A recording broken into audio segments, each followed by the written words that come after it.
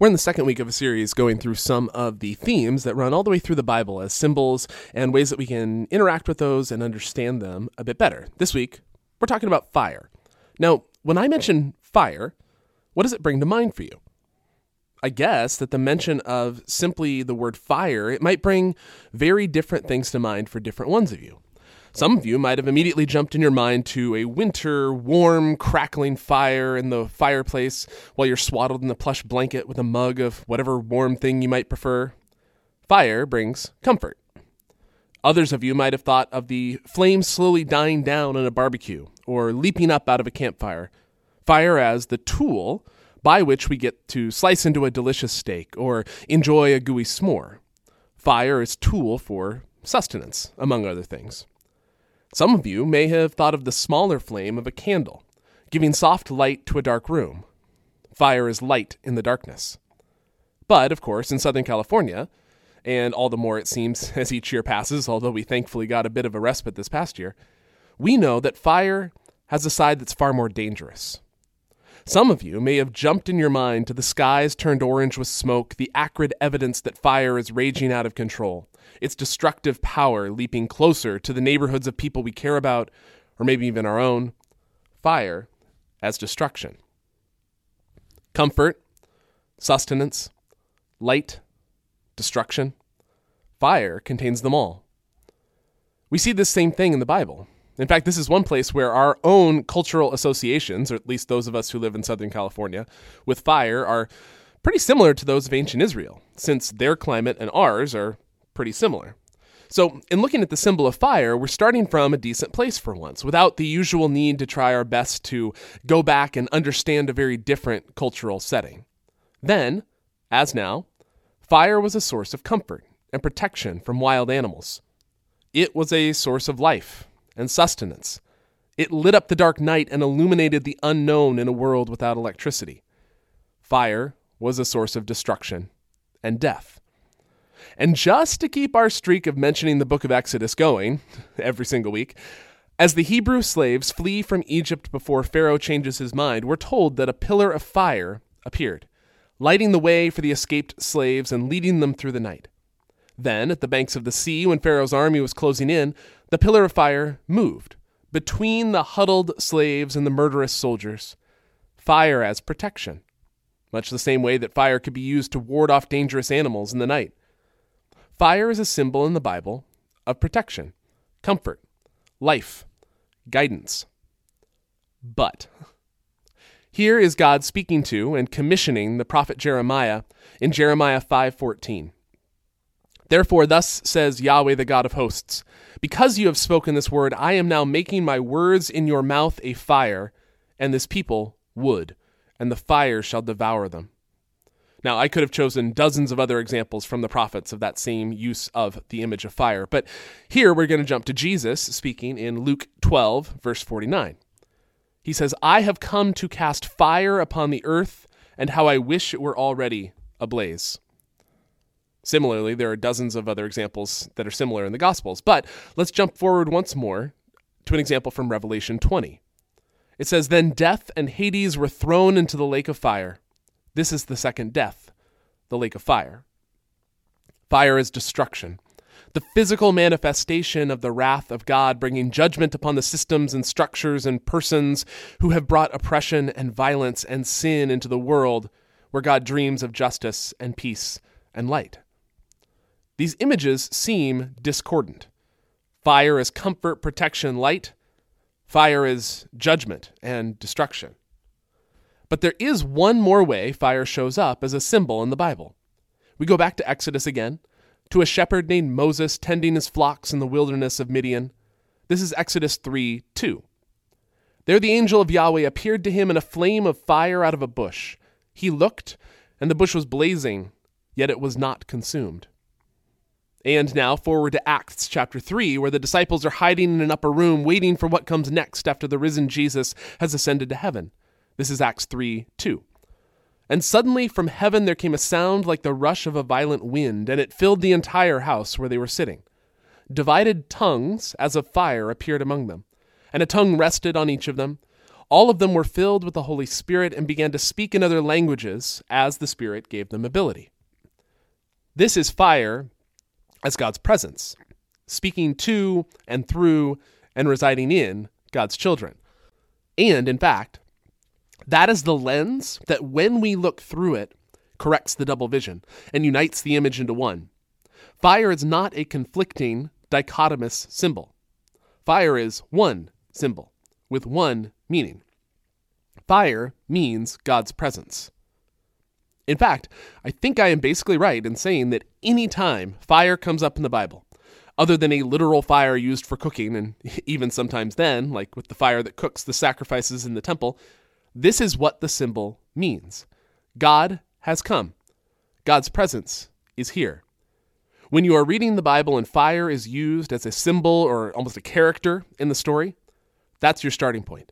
God's presence is here.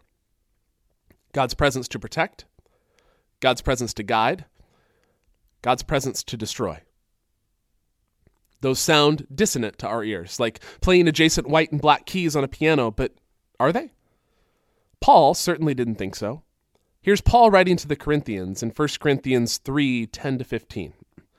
According to the grace of God given to me, like a wise master builder I laid a foundation, and someone else is building on it. Let each builder choose with care how to build on it. For no one can lay any foundation other than the one that has been laid. That foundation is Jesus Christ. Now if anyone builds on the foundation with gold, silver, precious stones, wood, hay, straw, the work of each builder will become visible, for the day will disclose it, because it will be revealed with fire. And the fire will test what sort of work each has done. If the work that someone has built on the foundation survives, the builder will receive a wage. If the work is burned up, the builder will suffer loss. The builder will be saved, but only as through fire. Now, Paul's speaking metaphorically, of course, of the lives that we as followers of Jesus live. We have choices every day of whether we are going to go about our days living in such a way as to reflect the character of our God and bring that character into the world around us, to build with gold and precious stones, or we can choose to live in ways that don't align with that character, to build with wood and straw. Now, when Paul says the day will disclose it, he's referring to what some call the day of judgment, the day when God will finish the job of remaking the whole world entirely in God's image. Paul uses the image of fire because when the presence of God comes in all its fullness to remake the world, it will be like fire, burning up the straw, the worthless things that seem so important in the moment but aren't worth keeping into eternity. But the precious stones, the jewels that glimmer with God's goodness and character, those remain. Same fire, different result. We have to remember, if we're going to understand the seemingly discordant effects of fire in the Bible, we have to remember that God's dreams are for the whole world, that the whole of creation would be full of the goodness and justice and peace and life of our God, that God's character would permeate it all, and that we humans would be God's co-workers in bringing that to reality, even if God will be the final guarantor that it will all end up right. I imagine it kind of like how when I'm doing some sort of project with my kids, they might do some of the steps, but I'm going to check at the end to make sure all the boards are straight and all the screws are tight before we call it a day. God's bigger goals are why the fire of destruction matters and is actually good news. Because God coming as a destructive fire means that the systems and structures and obstacles to God's goodness will not survive forever. The forces of injustice will be burned. The temples of oppression will be razed to the ground. The structures of violence will go up like a tissue paper in a match. This is good news for all those who long for the day when Jesus would put the world right. But sometimes, when we have, intentionally or not, helped to build those structures of violence, or have bought into the lies that tell us the way to life is through selfishness or greed or protecting our own rights and what we deserve while being blind to the effects on those around us or on creation, when we have built with straw, we might find ourselves singed a bit too. And perhaps paradoxically, to our minds, that too will be good news, because it will be removing forever those things that pull us away from the life that God intends for us.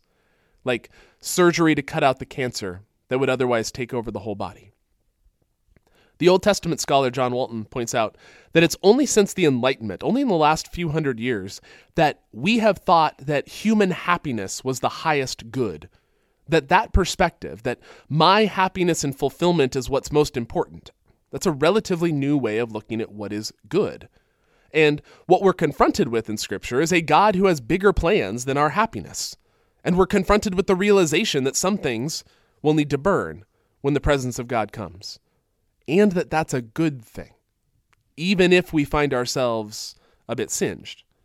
Because that is how the bigger plans of our God will get accomplished.